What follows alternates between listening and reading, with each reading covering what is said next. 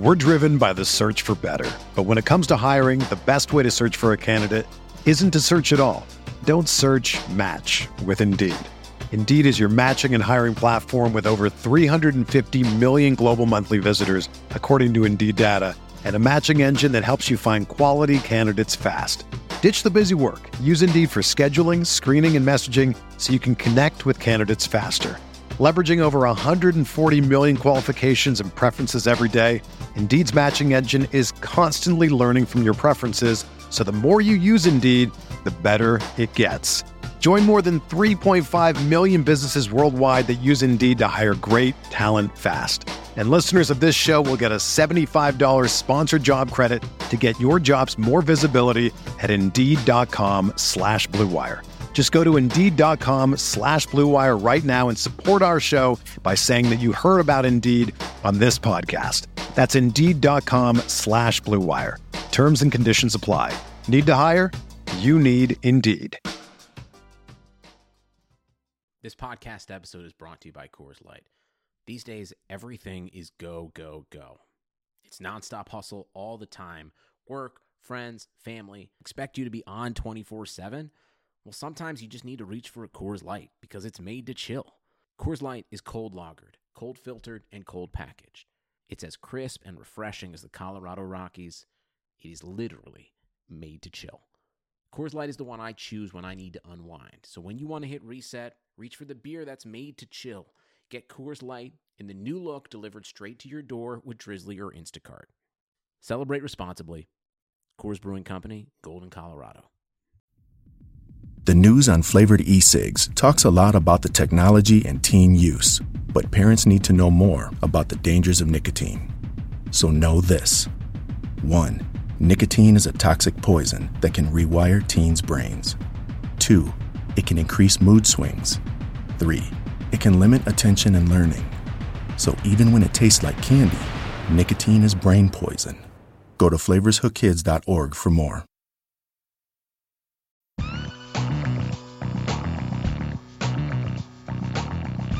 You are listening to RotoViz Radio, a fantasy football podcast, with your host, Matthew Friedman. Hey everyone, I'm Matt Friedman, Matt at the Oracle of the Action Network and RotoViz. Welcome to a special edition of RotoViz Radio. Today we're talking about the Indianapolis Colts. In between the NFL Combine and the Draft, I am interviewing beat reporters for every franchise, 32 teams, 32 beat writers, and 32 episodes. We're covering team needs, free agency, draft rumors, basically everything between now and day one of the draft. For this episode, I'm joined by Stephen Holder of the Indy Star, where he covers the Colts. In this episode, he talks with us about the saga of Andrew Luck, the roster that new head coach Frank Reich is assembling, and what the team is likely to do with the number 6 overall pick. Before we get to the guest, I would like to remind you that you can get a listeners-only 30% discount to a RotoViz NFL Pass through the NFL Podcast homepage, rotoviz.com/podcast. Your subscription gives you unlimited access to all of the premium NFL content on the site, and it supports the pod. All right, let's get to the guest.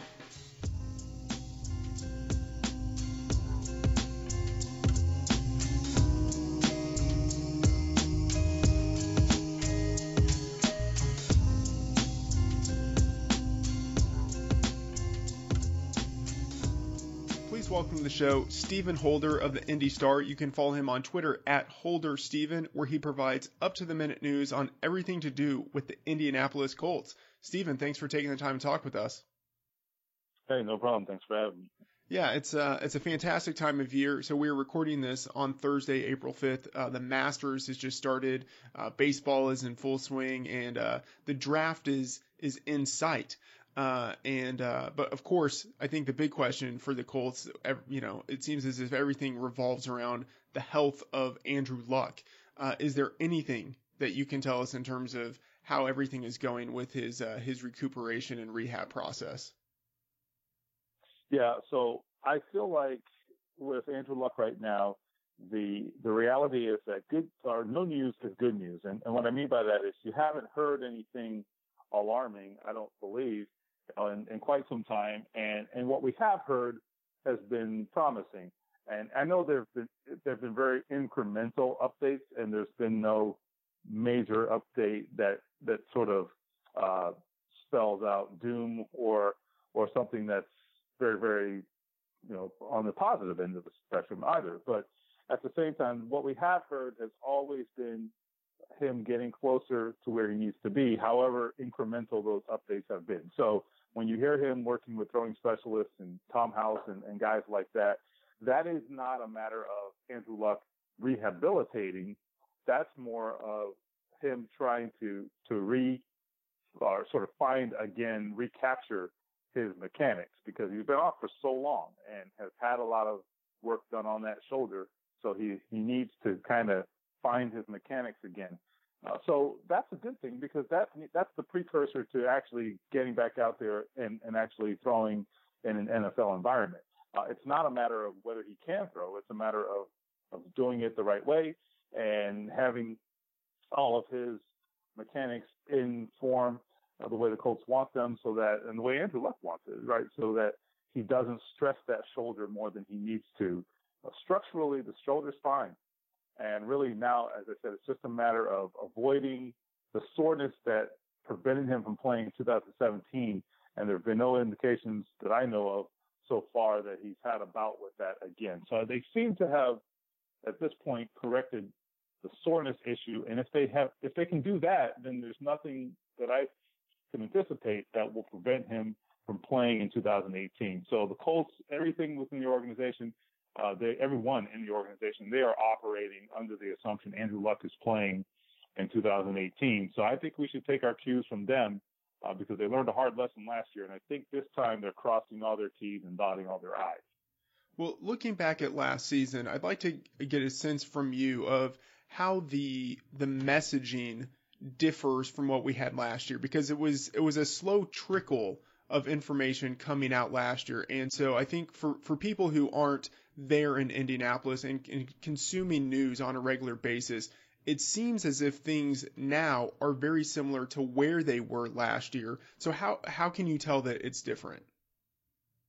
All right, well, let's go back to last year and give a breakdown of what happened. So I don't think the Colts necessarily misled anyone or anything like that, because that perception is out there, and I understand why it's out there. But let me tackle that real quick. So what you had was a situation where medically the doctors were looking at Andrew Luck's shoulder and saying it looks good, and it did look good, right? I mean, structurally everything was fine. They've done these surgeries before. It's not a new procedure, certainly. So structurally he was doing fine. He was rehabbing and on pace. Maybe not ahead of pace, but he certainly seemed to be where he needed to be.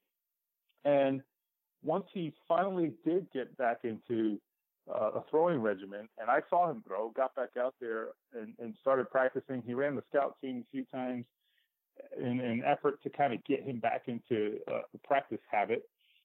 He started having this soreness, and that was the surprise. And that's where everything changed. They never anticipated it. The doctors never anticipated it. The team never anticipated it. And that was why things just never went the way they indicated they would. So what you have is a situation where things changed and no one anticipated it. So I don't think they ever expected that to happen. So they never accounted for it in their comments and in their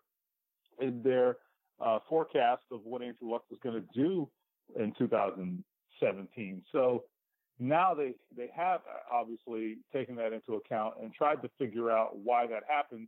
That's why he was over in the Netherlands doing this alternative type of therapy. Look, it wasn't, some sort of one and done treatment that he did, some experimental thing. No, he was doing a very intensive rehab process, and that's why he was there for weeks on end.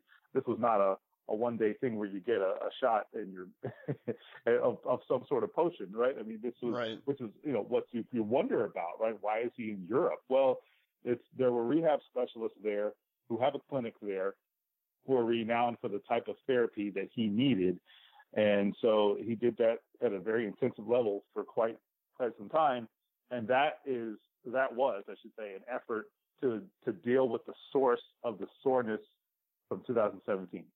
So if that effort was successful, and it seems as if it has been from everyone that I have talked to, then that I think is the biggest hurdle. because that was the only thing that prevented Andrew Luck from playing last year. He was going to play. He had his heart set on it. He had his mind set on it, and the team was going to back him on that. And medically, he was cleared. So if they've dealt with the soreness, there's no reason Andrew Luck can't play this year, because it's the only thing that prevented him from playing last year. And it seems as if, based on the indications I've gotten, and certainly everything they've said, that they have dealt with that soreness.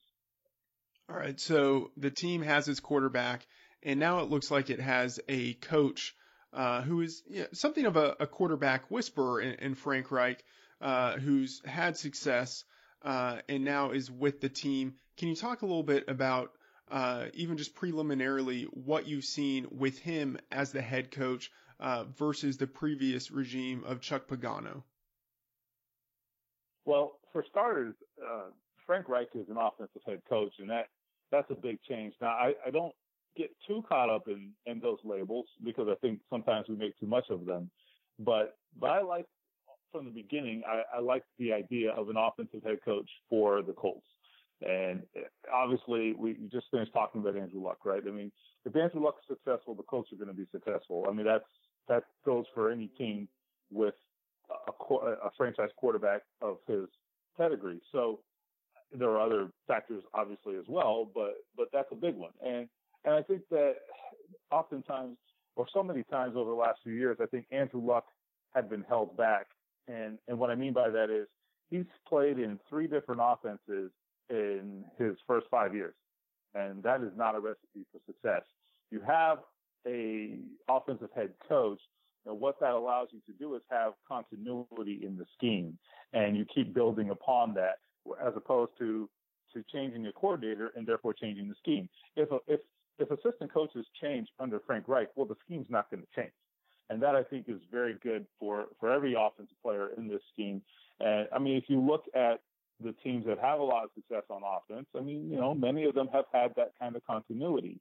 And that, the Eagles are maybe the, sort of the outlier there, right? A team that 2 years into a new regime, won the Super Bowl. But I think consistently over the years, the teams that have had a lot of offensive success, oftentimes some of that can be traced, at least, to having offensive consistency and continuity. The Patriots, there's no better example than New England, right? And the continuity they've had on offense, both from the coaching standpoint and the scheme standpoint. So I just think the Colts and Andrew Luck will benefit from that. And the other thing I'd say about Frank Reich is I just like his approach. I mean, he's a down-to-earth guy. He's kind of, at first glance, he's kind of dull, right? And you wonder, well, how's this guy going to motivate anybody? But then you start to listen to him, and he'll surprise you once in a while, and he'll throw something out, and you're like, oh, okay, this guy is defiant, and he is, he's the guy who's going to take the bull by its horns. He's not the guy who you might think he is when you hear that he's, a former minister, right? And he's always kind of been a guy in the background, right? I mean, he really isn't, I don't think, that guy, or won't be that guy when he gets up in front of his team. And I think, but I think his ability to also be very down to earth and be, a meek guy as well, and be humble, I think that will go a long way to allowing him to endear himself to his team. So I'm very interested to see how it goes when he gets in the building next week with his players. The Colts reconvene on Monday for their offseason workouts. They get a little head start, obviously, with the coaching change. So I really like this move. And I never really considered Frank Reich, when the Josh McDaniels news appeared to be official. I didn't give Frank Reich a lot of thought, but after the Josh McDaniels situation blew up and they turned to Frank Reich, and I started to really learn more about him, I've really come to like this hire, and I think he's a good fit for this team. You recently wrote a piece in which you noted that Frank Reich has said that he doesn't view the team as being in a rebuilding phase. And I think that makes some sense, given that he's coming from Philadelphia, where it was a new coach, a new staff, a new quarterback, and within 2 years they won a Super Bowl. Looking at the additions that the team has made and the state of the roster, right now, What are your thoughts on this offense? It needs some work. It needs quite a bit of work. And if you go back to 2017, so Chris Ballard comes in as general manager after Ryan Grigson is fired, and he proceeds to basically completely blow up the defense. Now, the defense was not on paper very good, but I think if you spend as much time around the team as I do, you saw that there were signs of life in that defense. And what I mean by that is the arrow was at least pointing in the right direction. What we saw prior to that was an arrow pointing without question down on defense. So anyhow, we'll see how they progress in 2018, but they're very young, and that's good. There's upside there. So the defense, they need more talent, but there's at least a basis of young players over there that they can point to and say, all right, well, we think, in 2 years, that guy's going to be a really good player, right? Quincy Wilson and the like. But offensively, the Colts find themselves in a little bit of a situation they were in defensively. Okay. In 2012, the first year under Ryan Grigson and Chuck Pagano, they obviously had a great draft. It's not just Andrew Luck. They got T.Y. Hilton. They got Dwayne Allen, Kobe Fleener. They had a lot of talent in that draft. And what happened is, frankly, they never really supplemented it and restocked it. And so all those guys are gone, frankly, and other than Luck and Hilton. And so it's time to really, I think, go back and invest really richly in the offense and really restock that side of the ball. They have to do it. I mean, their skill position talent has really eroded, and that's just unfortunate. They really have to go back and, I think, address wide receiver, running back. They have several positions over there, key positions that they have to address, and in sort of a significant way, because they're going to get left behind over there and not surround Andrew Luck with enough help. So I think, like I said, offensively, they have a lot of work to do. So you mentioned their skill positions, running back, wide receiver, and so the team has made some additions. It brought in Ryan Grant. It brought in Eric Ebron. How do you see those two guys fitting into the fabric right now of the team? Yeah, I like those additions. Now, they'll be overlooked for different reasons, right? I mean, Eric Ebron, look, a lot of people in Detroit in particular are going to be down on this guy, and that's fine. I understand it. He certainly didn't endear himself to people with some of his comments, and then when you drop the football, I mean, no one wants to hear what you have to say anyway. So I get that. That's fine. What I would say, though, is what he's going to be asked to do in Indianapolis is not what he was asked to do in Detroit. He also won't have the pressure of having to live up to the first-round pick status. That won't be a factor here. No one in Indianapolis cares that Eric Ebron was a first-round pick. It doesn't matter. They didn't pick him. So I think it's a good spot for him. And he's already coming into a situation with Jack Doyle, who is, for all intents and purposes, still going to be the number one tight end. So it's a good spot for Ebron, and it's a good. I noticed in talking to Frank Reich, this is a really important addition for him. He talked at so much length last week at the owners' meetings about all the things that he can do with Eric Ebron. So I think he will supplement the lack of depth at receiver. Eric Ebron's going to be a guy who's not going to be called upon to go block Von Miller. No, he's going to go out there and move around and be a guy who's a chess piece for the offensive coordinator, or really for Frank Reich, the play caller.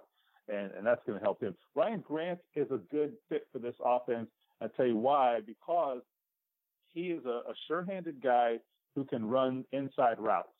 And that helps them a lot.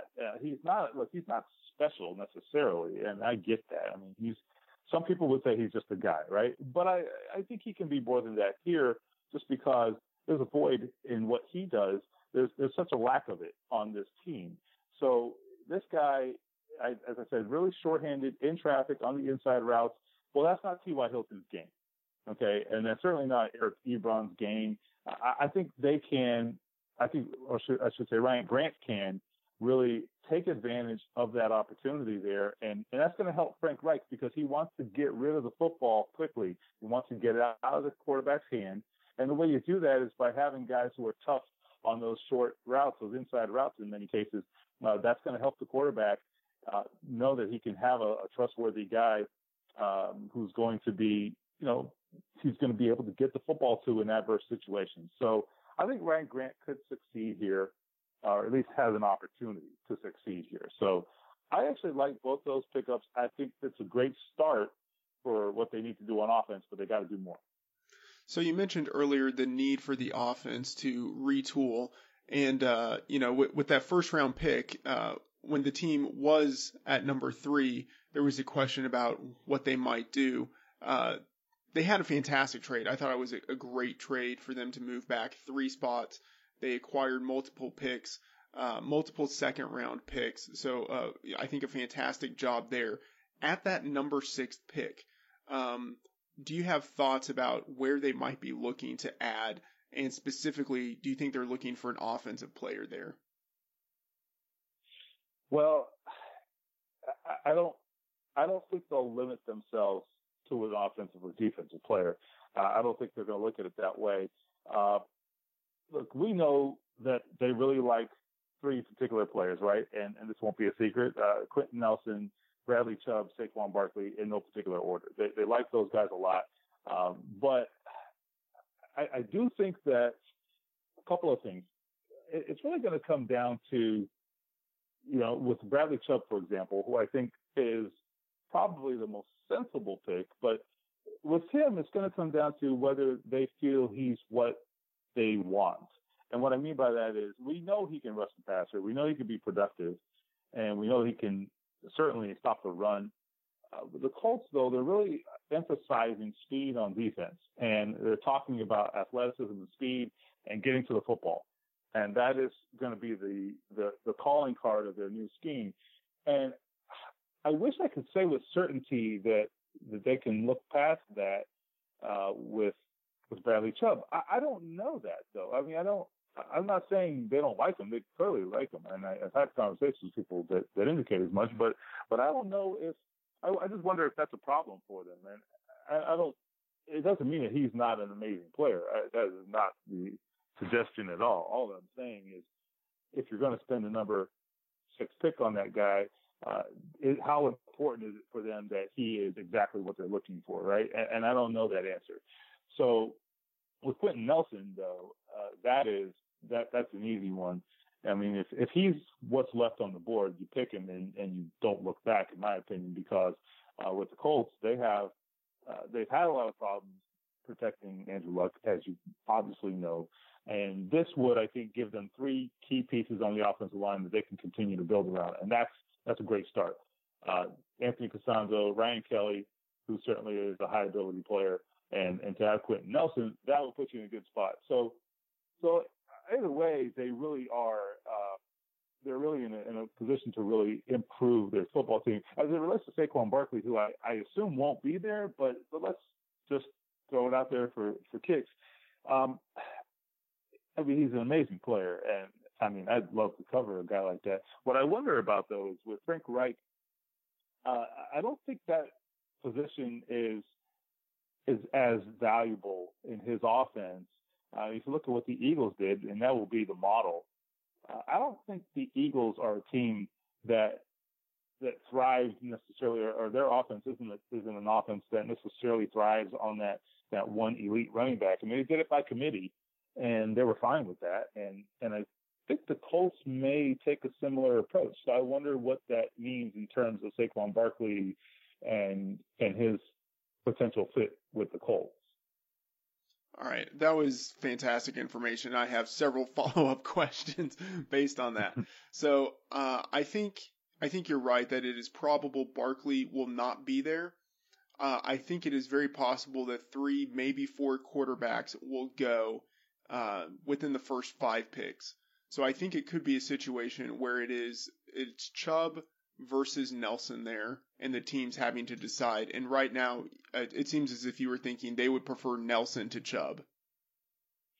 I mean, this is my gut feeling, not necessarily something they've admitted to me, because I don't think they're going to ever tell me. But what I would say is, I just feel like he's probably got a slight edge. I think it's slight. And but again, the comparison I've gotten on Chubb from inside the organization is Terrell Suggs, and that's a pretty good comparison. Now he's not going to be a freak, right? He's not a guy. He's not. I mentioned Von Miller earlier. He's not Von Miller. He's probably never going to be a Von Miller type of player, but he can be a very productive player, and I think the Colts are convinced of that. So the question here for me is, do they think they can? Do they think they can address their offensive line in other ways? If you stack Nelson versus Chubb, right, and you're trying to figure out, you're doing the pros and cons. I think one big part of that analysis has to be, how else can we fill that need? Because those are both needs, right? Offensive line and certainly pass rush for them. And for me, I would say, though, it's a big part of this evaluation. How do you fill that pass rush need? A guy of this caliber, you can't find that anywhere else, right? I mean, you have to find that in the top 10. I mean, you go through, I've gone through the all-pro teams in the last few years, and when you look at the pass rushers, you can't find a guy who was drafted past the second round. Okay, they're just not there, because that's where elite pass rushers get drafted. They're high draft picks. So I think that is a question for the Colts, and that is something that could, even if Quentin Nelson is equal to or a little better player in their mind, that could tilt the scale potentially. And I don't know that Chris Ballard looks at it this way, but I'm just giving you, sort of a human nature approach to this, right? I mean, the reality is, if you can't find that anywhere else, maybe you need to think about it. I think we would all agree that you can find guard talent in other areas of the draft. Maybe not Quentin Nelson. Clearly, you won't find Quentin Nelson, but you can find that in other places, and you can fill that need. With Bradley Chubb, I don't know that you can. So let's say that it works out where it's just Chubb there. So let's say 3 quarterbacks have gone in the top 5, and then Nelson and Barkley are gone. At that point, it's Chubb, and then there's, a 4th quarterback who is on the board. Do you think the team looks to take Chubb? Do you think maybe they trade down to someone who might want another quarterback? Do they maybe look for someone like Roquan Smith? What do you think that they do there if there's maybe just one player, one of those 3 players there, and it's maybe one that they aren't quite as sold on? Oh, I think they'll take phone calls. There's no question. I think they will. They're not going to go into this, I don't think, looking to trade their pick. I don't believe that's the case. And everything that I've been told is that they're comfortable at number 6, and that's where they want to be. Mm-hmm. But they will listen. They will absolutely listen. And I actually feel like their best chance, or if they do make a trade, put it this way, I think the odds are that it would happen on the clock on draft night, because I just don't. I think that's where the value is going to be. Their best shot at a trade that lands them some real value is having a quarterback or 2 slide. And so I talked to Chris Ballard about this, and he's talked about his best case scenario and worst case scenario, and obviously you work off the worst case scenario for them. And right now, what they consider worst case scenario is 2 quarterbacks in the top 5. And I think we all assume there should be at least that many. So if that's the worst case scenario, they could still end up with one of that trio. But now what if those quarterbacks start getting pushed down, right? What if there are only 2? So now, say Baker Mayfield and Josh Rosen are sitting there, or, whatever combination. At number 6, well, I got to think the phone lines are going to light up. And that's where you can auction off that pick potentially. And the Colts, look, they're in a position where they want to accumulate picks. They're looking for special talent. There's no question. But there's also a lot to be said for accumulating key picks. And they are very much in a pick accumulation mode. And that's why for them that trade from number 3 to 6 was so valuable, because it really, I think, put them in position to, over the next 2 years, to really restock that young basis of talent. So that will be a determining factor in any trade decision they make. I mean, they are looking at restocking this roster, and you can't do that without draft picks. So I think the Colts will listen. I don't think it's likely, but I think they will listen. And depending on what happens, it could increase the chances of them making a deal. All right. So you mentioned earlier the need to accumulate picks, and in the trade down from 3 to 6, they were able to get 2 second-rounders for this year. So they have 3 picks in the second round. And you mentioned that it would be a great class for them to be able to add to the skill positions. Do you see day 2 as the time when they will probably select some of their future guys to help Andrew Luck? Oh yeah, very possibly. Look, they are going to have a great opportunity in the second round. I mean, just look at the picks that they have. I mean, they've got the 4th and 5th pick in the second round, and then 17th pick, I believe, which is 49 overall, if I'm not mistaken. So, I mean, that's a gold mine right there. And then if you talk to Chris Ballard, he would also mention, just as an aside, with the Jets trade that they made, they picked up a second next year. So they have right now, I believe, 7 picks in the top 2 rounds over the next 2 drafts. That's huge.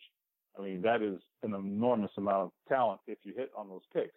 So they're looking at this as their future, right? If they ever make a Super Bowl run, their hope is these are the guys that get them there. These guys should make up the core of that team, right? So this is really a huge, huge moment for them.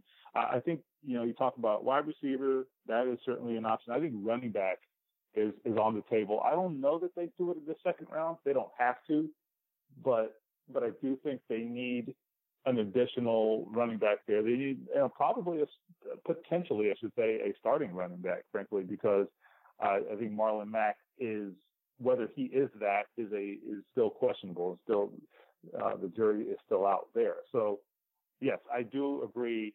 That is where you're going to see, I think, a lot of their skill position, or some skill position talent, really be a consideration for the Colts. Are there any players you've kind of heard rumors about who might fit that draft range, or any players just kind of as you've been looking at some of these prospects that you think like, yeah, that guy seems like he would really fit in well with what the team is looking to do in 2018 and moving forward? I have less of a sense on offense, and I know that's what we've been talking about, but I will tell you that when you look at defense, and that's something I've heard, I know a little bit more about what they're going to do defensively because their defensive coordinator, Matt Eberflus, was hired even before Josh McDaniels pulled out, right? So, and I've talked to Chris Ballard at some length about this. They want to run a Tampa 2-like scheme. It's not the traditional Tampa 2, but it's going to have a lot of similarities. It's basically going to be what the Cowboys do. And what I've been told and what has been impressed upon me is that we want speed. And that has been shouted from the mountaintops. This is going to be all about speed. You saw the Colts cut Jonathan Hankins, right? Last month. And you look at that and you're like, wait a minute, Jonathan Hankins was the best defensive lineman. Why would you do that? And there's only one reason. It's because he's a 2-gap space eater for the most part. I mean, he can do other things, granted, and has, but that's what he's best at. And so they wanted a guy who can get off the ball and get up the field and chase quarterbacks. And that's what they're looking for. He just didn't fit their scheme. You can argue about whether it's a good decision. Okay. And I have, but I will say they're very, very clear what they're looking for. So I say all that to say, I look at guys like, I don't know if they'll draft Chubb, but say they don't. You look at a guy like Josh Sweat from Florida State. Okay. And this guy, what an athlete. He ran amazingly at the combine. He showed out on all the agility drills and what have you. So I look at that guy and say, you know what, I gotta believe he's a guy they're looking at. And again, no one's told me that, but if you look at the profile and you listen to them, and Sweat doesn't have the sack numbers from what I recall, but I think with that kind of ability, I'd like to see him put in a defense like the Colts and see what he could do. I think it would be very intriguing, right? So I think that's the profile, and specific names gets hard, but I think that's the profile of what they're looking for. And I think that should be paramount. If it's not number one, it's 1A, I will tell you, is they want guys who get to the football. They want speed. All right, this has been a fantastic a fantastic conversation. One final question here. Frank Reich, how much control do you think that he has over it's not the organization, but just in terms of the players that they will end up selecting in his relationship with Chris Ballard? How do you think that goes? Who really has kind of the final say on some of these players in the first and the second round? It'll be Ballard having the final say. That is certain. But I would say, though, that Frank Reich and his staff really have spent a lot of time over the past 2 months with the personnel staff and the front office staff, kind of getting on the same page and explaining to them what they want. And look, Chris Ballard and his staff, they're smart enough to know that you've got a new coaching staff. Well, I mean, you got to be fair to them. You got to give them what they need. So I do think that what Frank Reich wants will be represented in the Colts draft picks. I don't have any doubt about that. Look, for Chris Ballard to succeed, Frank Reich has to succeed. So, and that's true of every organization. But it won't necessarily be a situation where Reich gets the final call. But I think his wishes will be taken into account, and especially where you have new schemes on both sides of the ball. I mean, you've got a lot of work to do. You've got to really replenish the roster, and you've got to give those coaches the types of players that they need. So I think they'll be on the same page, and hopefully they can continue to do that, because that's certainly something that was an issue with the Colts' former regime. All right, Stephen, thank you so much for taking the time to talk with us, and I hope to get another opportunity to talk with you again as we get closer to the season. All right, that sounds great. All right, you take care.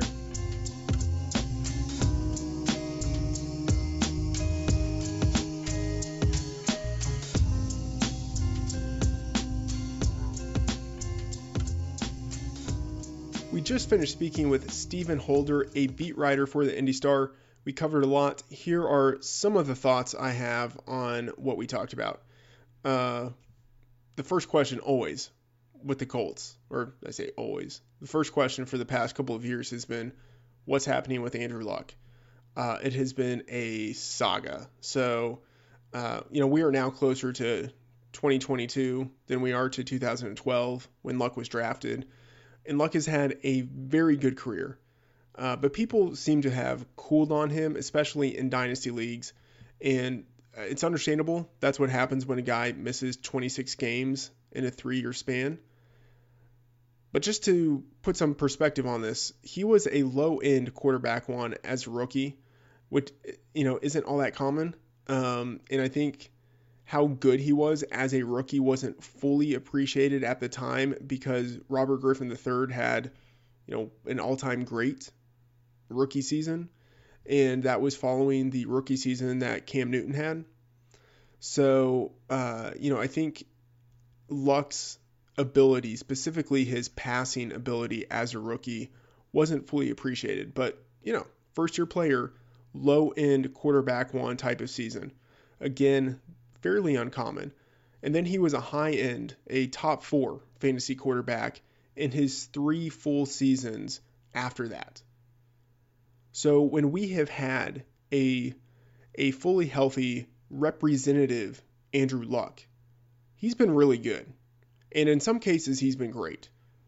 As a third-year player, he had 4,761 yards passing, and he led the league with 40 touchdowns. Only 5 quarterbacks in history have matched or surpassed those numbers. Now, granted, there is some era-adjusted inflation that goes into this.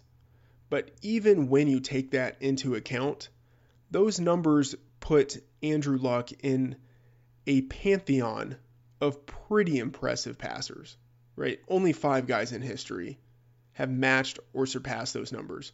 Peyton Manning with Denver in 2013, when he quarterbacked the most prolific offense of all time. Drew Brees twice in 2011, 2012, when he was at his peak Drew Brees just throwing the ball all around era. Matthew Stafford in 2011.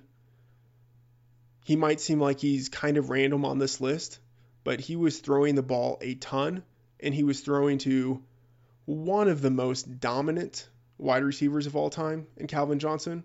Maybe you could say that Calvin Johnson isn't, like the best wide receiver of all time, but he's sort of like in that Shaq mold, where him at his peak, like he might be better than other wide receivers at their peak. So Stafford throwing to Megatron, Tom Brady in the 2007 16-0 season, and Dan Marino in the ahead of its time 1984 season when he broke, all of the old single season passing records. Right? That's it. That is the cohort.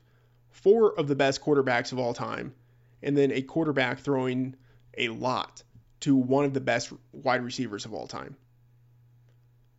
So in fantasy and in reality, Luck is a very desirable player, especially in Dynasty, right? If you have the opportunity to acquire him on the cheap, I think you do it. And I would say that in a lot of best ball leagues, right, he's probably undervalued, for good reason, right? I mean, it's fair for him to be discounted, right? But at this point, he's probably undervalued because people have multiple concerns. One, they're concerned about whether he's actually going to play, right? And that's fair, right? But I think they're also maybe forgetting how good he was, right? He hasn't done anything for people lately, so they're kind of forgetting really how good he was when he was healthy and playing. And then there might be concerns about the offense around him. And, on the one hand, those concerns are fair. On the other hand, he's never really had a good offense around him anyway.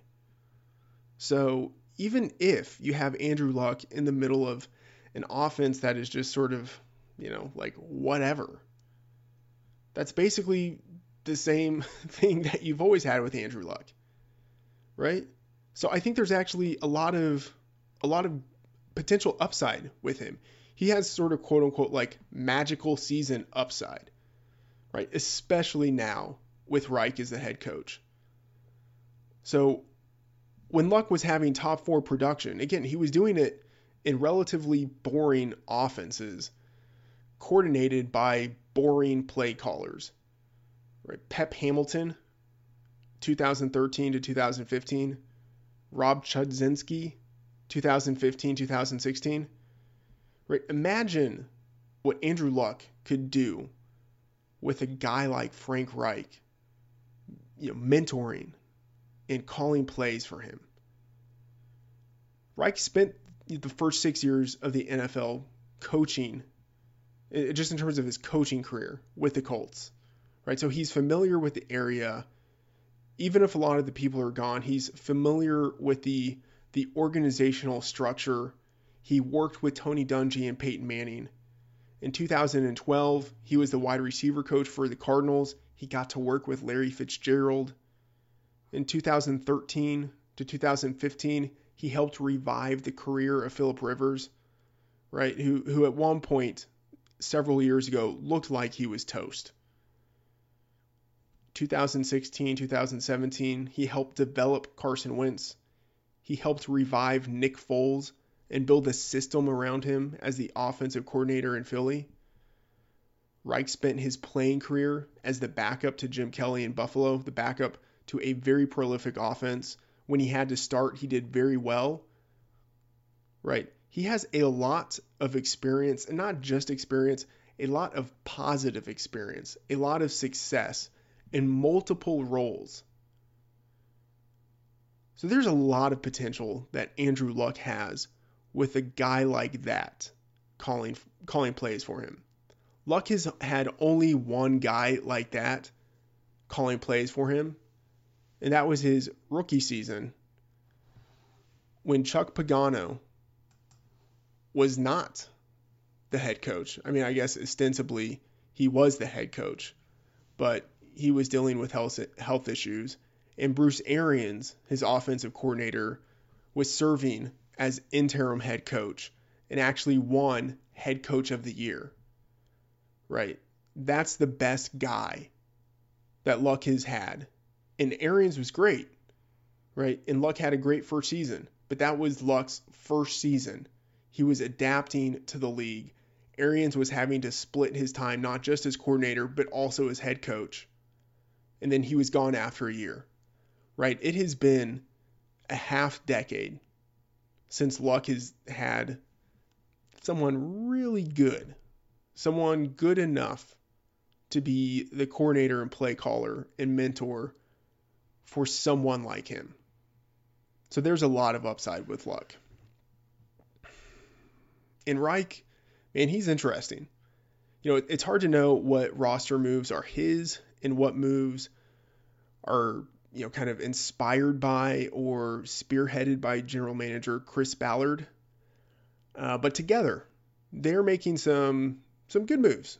You know, they let Frank Gore go and they replaced him with future Hall of Famer Kristen Michael.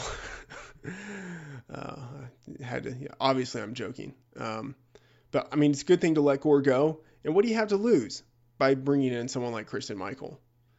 Right? You know, he's an upside player. You want upside players when you are at the bottom of the league in roster talent.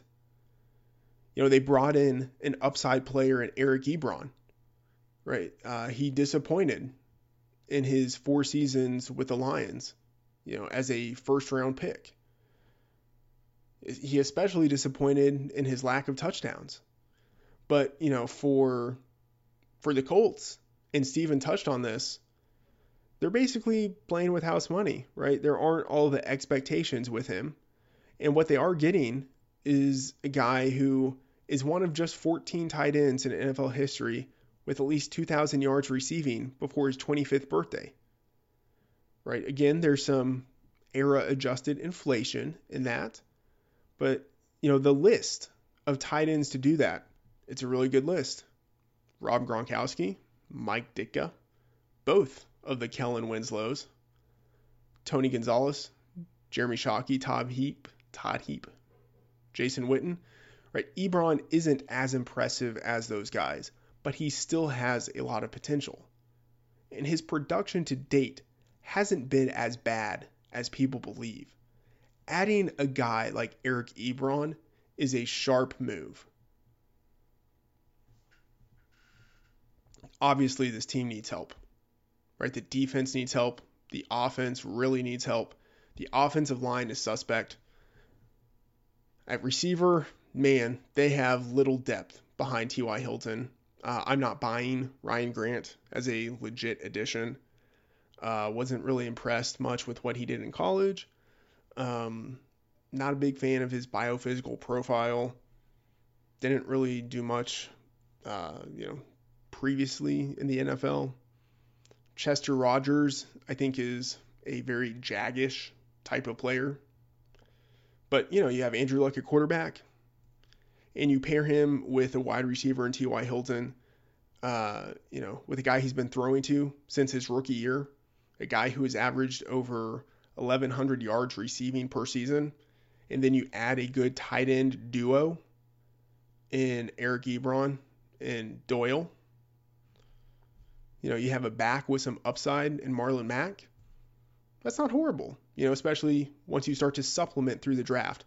And, man, I'm about to go on a side tangent here, but on the bench, you have Krishan Hogan, right? In case you don't remember who Krishan Hogan is, I'm going to remind you, right? He's a guy who, in college, did relatively nothing. Let me rephrase that. In high school, he did relatively nothing. So it was hard for him to get into a big program for college. He didn't do much his freshman year. He got kicked off the team. You know, he was trying to get into any school. So he went to Marion in the NAIA, right? So small school guy. But immediately he became a star. Massively productive. As a sophomore, over 1,000 yards receiving, 11 touchdowns. He helped his team make it to the national championship game. The next year, he did way more. 1,800 yards, 16 touchdowns as a receiver. As a runner, 15 touchdowns as a runner, right? Because he was so dynamic that the team used him as a wildcat quarterback in goal line situations on its way to a national championship. As a senior in 2016, just, another season of basically the same type of thing. 1,400 yards receiving, 15 touchdowns receiving, 10 more rushing touchdowns, 12 games. Amazingly productive. Now, it's really easy to discount a player like that with production like that if he doesn't get any interest from the NFL. But Hogan did get interest from the NFL. He was actually invited to the combine. It is incredibly rare for a player from a school as small as Marion, for an NAIA player to get a combine invite. And at the combine, right, last year's combine, he did not disappoint. I mean, he had legit NFL alpha wide receiver size. 6 feet 3 inches, 222 pounds. He didn't have amazing speed. He had simply, kind of quote unquote Larry Fitzgerald-esque type of speed. So for a guy that size, fast enough. A 4.56 second 40-yard dash, that's fast enough for a guy who is 6'3" and over 220 pounds. What is really intriguing was the agility. 6.74 second 3-cone time. That's good agility for a guy who is Antonio Brown size.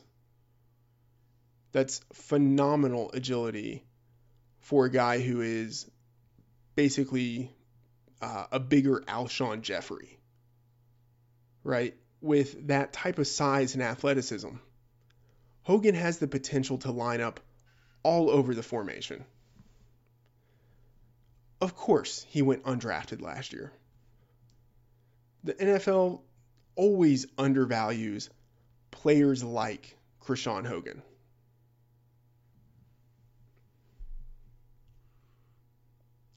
He had a chance to get a roster spot with the Arizona Cardinals.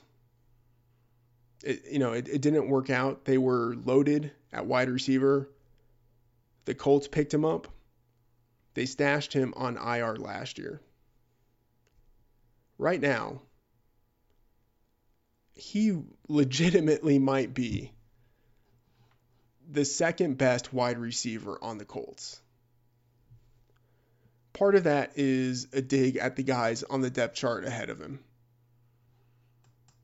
They are astoundingly unimpressive.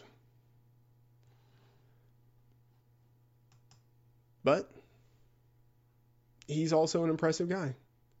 Right? Chester Rogers, Ryan Grant, neither of those guys really have the ability to be a number one receiver in the NFL.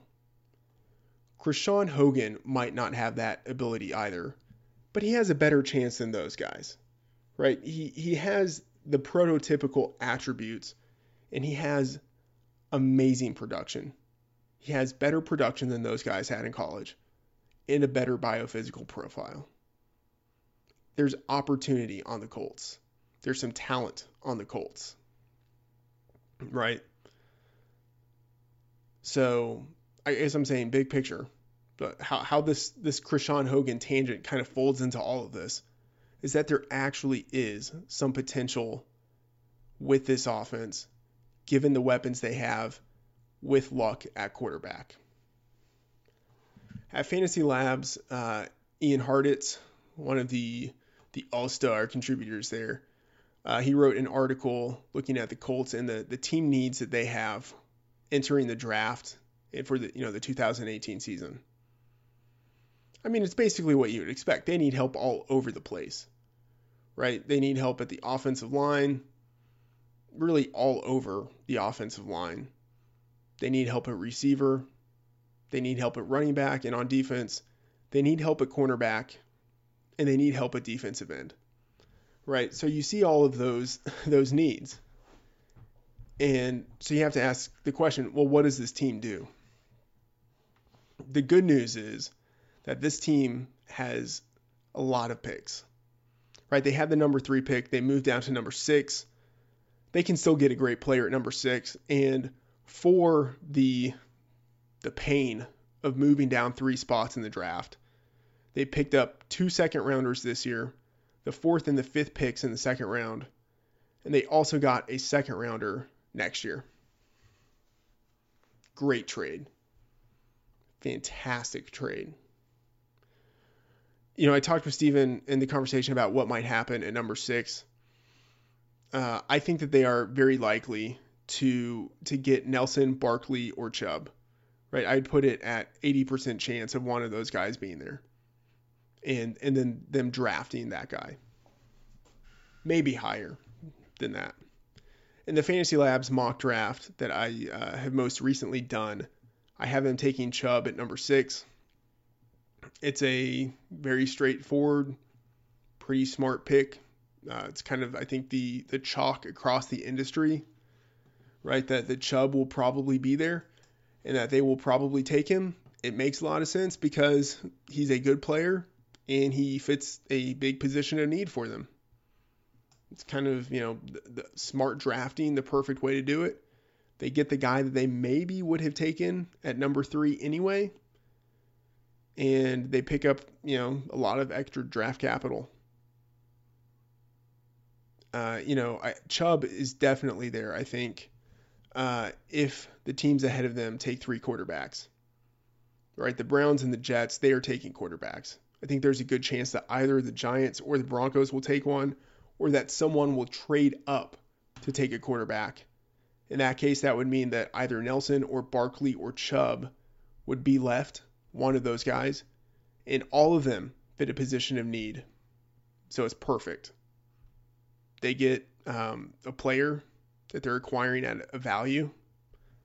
Right? I think Nelson, Barkley, Chubb, all of them provide some value at the 6th pick. And they address a position of need. That's, I think the ideal scenario, and I think that's likely to happen. If, and Steven mentioned this, the worst case scenario is that only 2 quarterbacks are taken in picks 1 through 5. And then all of Nelson, Barkley, and Chubb are also taken. I don't think that's going to happen. If it does, then the team can really still get value. It's not as much value, but value at a position of need with either Minkah Fitzpatrick or Derwin James at number 6. Or they could trade down a few spots, get more picks, and maybe still get one of those guys. Maybe they could trade with Buffalo. They could trade down to number 12. And maybe they could get Buffalo's 2nd first-round pick in that transaction. Buffalo can move up to get a quarterback. That would make sense. They could, in that situation, they would be getting the 3rd quarterback off the board at number 6. That's pretty decent for them. And at number 12, the Colts could get maybe Harold Landry. Right? He addresses a position of need. They can maybe get Denzel Ward. They could get Roquan Smith or Tremaine Edmonds. One of those guys would be available. Right? So they could still get someone with the capacity to be a contributor right away. And they could, for moving down again, they could add, maybe a 2nd player later in the 1st round. Maybe they, again, could pick up a 2nd round pick. Right? They are in a very nice spot. They're pretty much in a no-lose situation. Right? And part of it is because they're in a no-lose situation because they have nothing to lose. Right? They have so many needs that, they can take value wherever, and it kind of fulfills a need. And part of it is because so many other teams need quarterbacks that they have a lot of options for what they can do, right? And they can still get value basically wherever they draft. and they can address a need and maybe get more picks. And then in the second round, right? That's just kind of like first round strategy. In the second round, they have 3 picks, right? They can take their shot, right? They can add some fast players to the defense, right? Steven said that kind of in terms of the defensive philosophy, they want playmakers, right? They can get Josh Sweat from Florida State. Maybe they can get the cornerback Mike Hughes from Central Florida, or cornerback Carlton Davis from Auburn. Maybe one of the strong guards will fall to the second round. Maybe Isaiah Wynn from Georgia, Will Hernandez from UTEP, or maybe one of the centers, Ragnow of Arkansas, Daniels from Iowa, Billy Price from Ohio State. Right? Maybe they could look to running back. Nick Chubb, maybe in the second round. Royce Freeman, maybe in the second round. Maybe in the third round with him. Or maybe Rashad Penny in the third round. Could you imagine Rashad Penny on this team? Like, I'm getting hot and bothered just thinking about Rashad Penny on the Colts. In round 2, maybe they take Courtland Sutton. Maybe he could be there. Round 2, round 3, maybe Michael Gallup, right? They have 3 second rounders and a third rounder, the third pick in the third round. They have the 4th pick in the 4th round. I mean, they can fire, right? And if they are able to trade down in the first round from 6 to 12 or wherever, if they're able to maneuver just a little bit more in the first round, they could get even more. Right? They have so much potential with what they can do within the first 100 picks. They can do a lot to rebuild around Luck. And so much of this is because of the fantastic trade that they were able to maneuver thanks to Chris Ballard. And, I guess also thanks to the Jets. But, Chris Ballard was smart enough to be the guy at the poker table who took advantage of the sucker, right? In terms of Chris Ballard's performance, I wasn't blown away with what he did in his first year, but he also didn't have, much of a chance with the cards he'd been dealt, right? No Andrew Luck. He was inheriting a coach, and I think it was fair to Pagano, like kind of fair to the quote-unquote process, to give Pagano a chance, to have more of a sample and some firsthand experience with Pagano as a coach so that he could evaluate him before firing him. I think that's fair, right? But what that meant is that he didn't really have much of a chance without Andrew Luck. And then, with Pagano there in basically a lame duck role, and with the roster that he had been quote unquote gifted by former general manager Ryan Grigson. But since then, Ballard's done some pretty good stuff, right? I mean, the decision to hire Josh McDaniels, it didn't work out, but I think it was a good decision. He swung for the fences, right? It didn't work out. Fine. He swung big again, and this time he connected in hiring Reich. He swung big in the trade with the Jets. I think he's doing the things a sharp general manager of a rebuilding team should be doing. When Luck has been healthy, this team has never had a losing season. The 3 other teams in the AFC South are all on the rise. Right? The Texans have Deshaun Watson. The Jags almost went to the Super Bowl, which still blows my mind. The Titans have an up-and-coming quarterback with a new coach. But if the draft goes well for the Colts, and that's a big if, but they have the picks to do it. If the draft goes well for the Colts, I really might be looking at the over on their season win total after the draft, whenever those numbers are released. Just look at it this way. A year ago, the Jags had earned the old-fashioned way the number 4 overall pick. And they almost made it to the Super Bowl. the Colts are in a different situation. I acknowledge that. But for a team that just earned the number 3 pick, they have a lot of upside in 2018. Right? We have seen teams able to turn it around fairly quickly. And Reich, he's been in one of those situations. Right? Just 2 years ago, he was with a team that was in a really bad situation coming out of the Chip Kelly era. 2 years later, won a Super Bowl. I think the Colts could compete sooner than a lot of people think. I don't think they're going to be competing for a Super Bowl in 2018, but I think they could be competing for the AFC South, and I think there's a lot of upside with them. And that's going to do it for this Colts-focused special edition of RotoViz Radio. Be sure to check out the episodes for all the other teams on RotoViz in the podcast feed. I'm Matt Friedman, Matt F. the Oracle. Thanks for tuning in.